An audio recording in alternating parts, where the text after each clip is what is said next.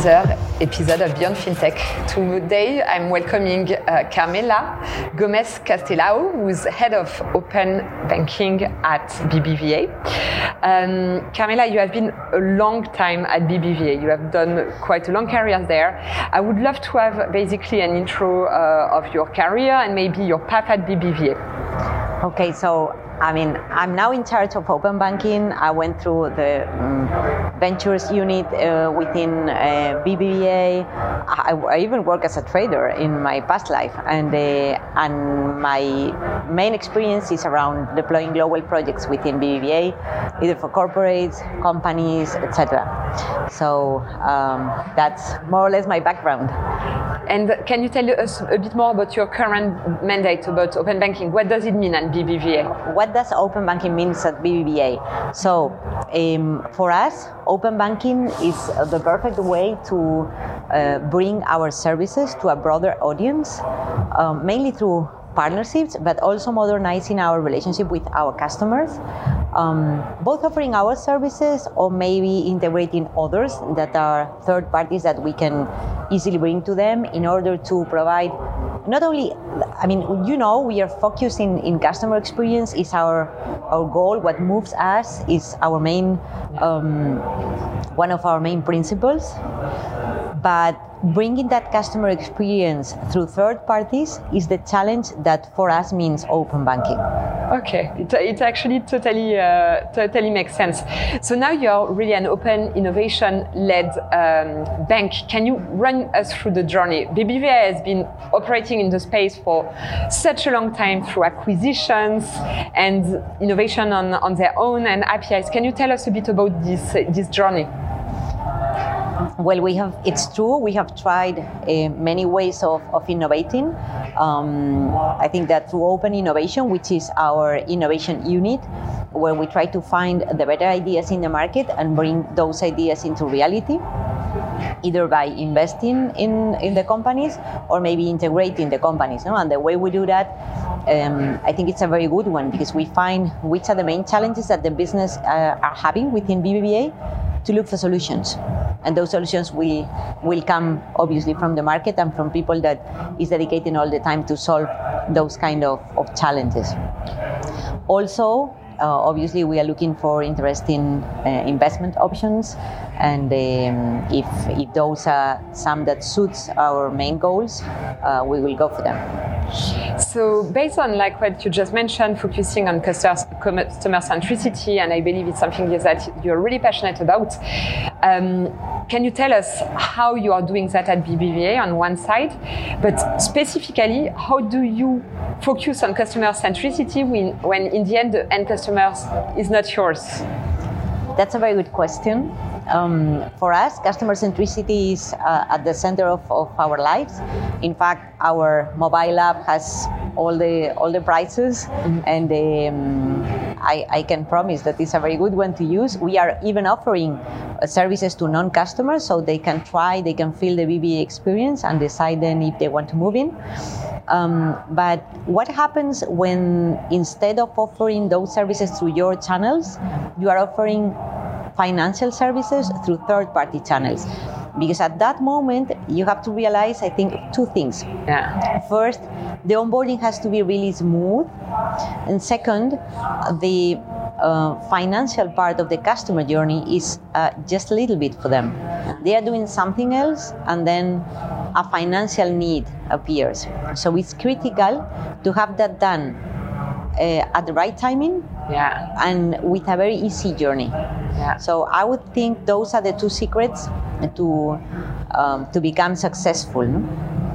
Also, it's important to understand what's the goal for the partner to embed your services, and which is the customer journey they want to provide, and how, so that you can arrange, or you can, let's say, help them design how you can cover that in a better way. So it's like a work together very closely with the partner to understand what the customer final need is and where the financial and real life gets together. I'm actually really glad you're bringing embedded finance, which is definitely my favorite topic for the past 10 years. It was not called like that before, but embedded finance actually totally makes sense as a word. You have actually been one of the pioneers in doing that. And one of the favorite examples that I always bring in is what you did with Uber back in 2019 in Mexico, enabling Uber to provide financial services to their drivers. Can you tell us a bit about some key learnings essentially around that? Well, I think the first key learning on those partnerships that we have been setting up is that the world outside of the financial service is really broad, and one of the most important things that you need to attract customers is trust in something, trust in the ways that they operate their life, trust in the interactions that they have with the community, and finding the touch points where you can offer a financial service, the touch points where you can provide value to them.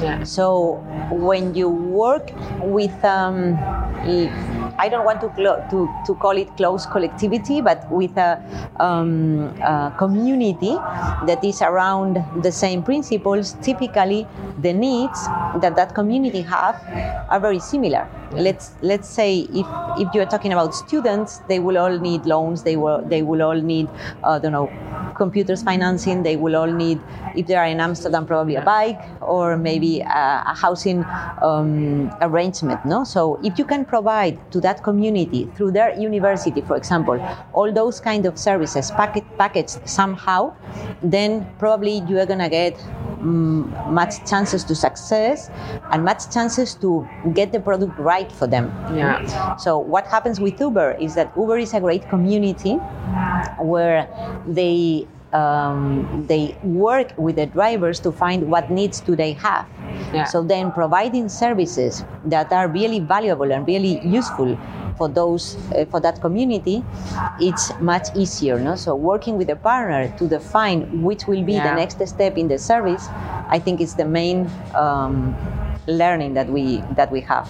And I think basically it's the model of the future, right? So it's like not specifically like owning the end customer, like it's fine, you can do it on specific niche, but in the end relying on others that have the knowledge of those community to actually distribute the service the way they want and exactly what they want.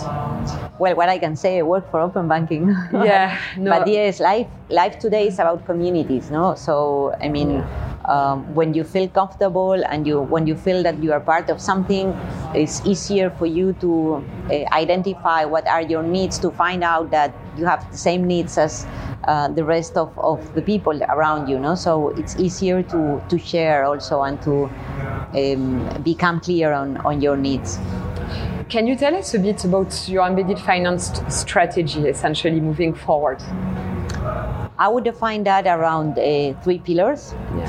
The first one is making things easier for our own customers.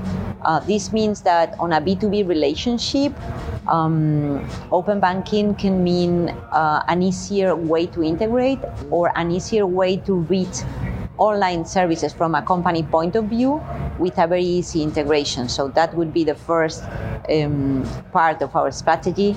The second one will be obviously around partnerships and all the value that we have just commented and how to grow that and bring that into reality and make things easier for the partner to integrate all those services, to work with the community, to understand how easy it would be to integrate with BBVA, to design together the services that we will need. Because, I mean, we have to remember each partner will have different needs and will be including the services in a different customer journey, customer experience. So that's something that we need to take into account. You can have, let's say, a payments API, but the use cases that you can use that payment API for can be completely different one from another. No? So that would require probably a different customer journey, even you are using the same product underlying. So that's the second one. And then the third one is how to bring to BBVA the most of the market. No, how can we build things that are useful for the customer, including financial services, but also beyond financial services, including data, including other services. No, so I would say that's the strategy around open banking. That's very clear, and it totally makes sense.